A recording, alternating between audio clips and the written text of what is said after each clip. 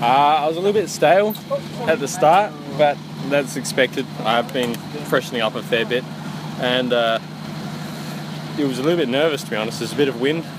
We're a bit of a headwind for most of it, and then at about 130k it was supposed to be crosswinds, and then there wasn't, so everyone stayed nervous from there, and it was basically just stay out of trouble and sit on friend's wheel, which is what I tried to do all day. But good to get things started in general. It's good to get out of the way. The first stage nerves, always a little bit stressful, but I've been saying to a lot of people, I'm not super excited. I just want to get it started and keep the same mentality the whole way instead of going higher to low.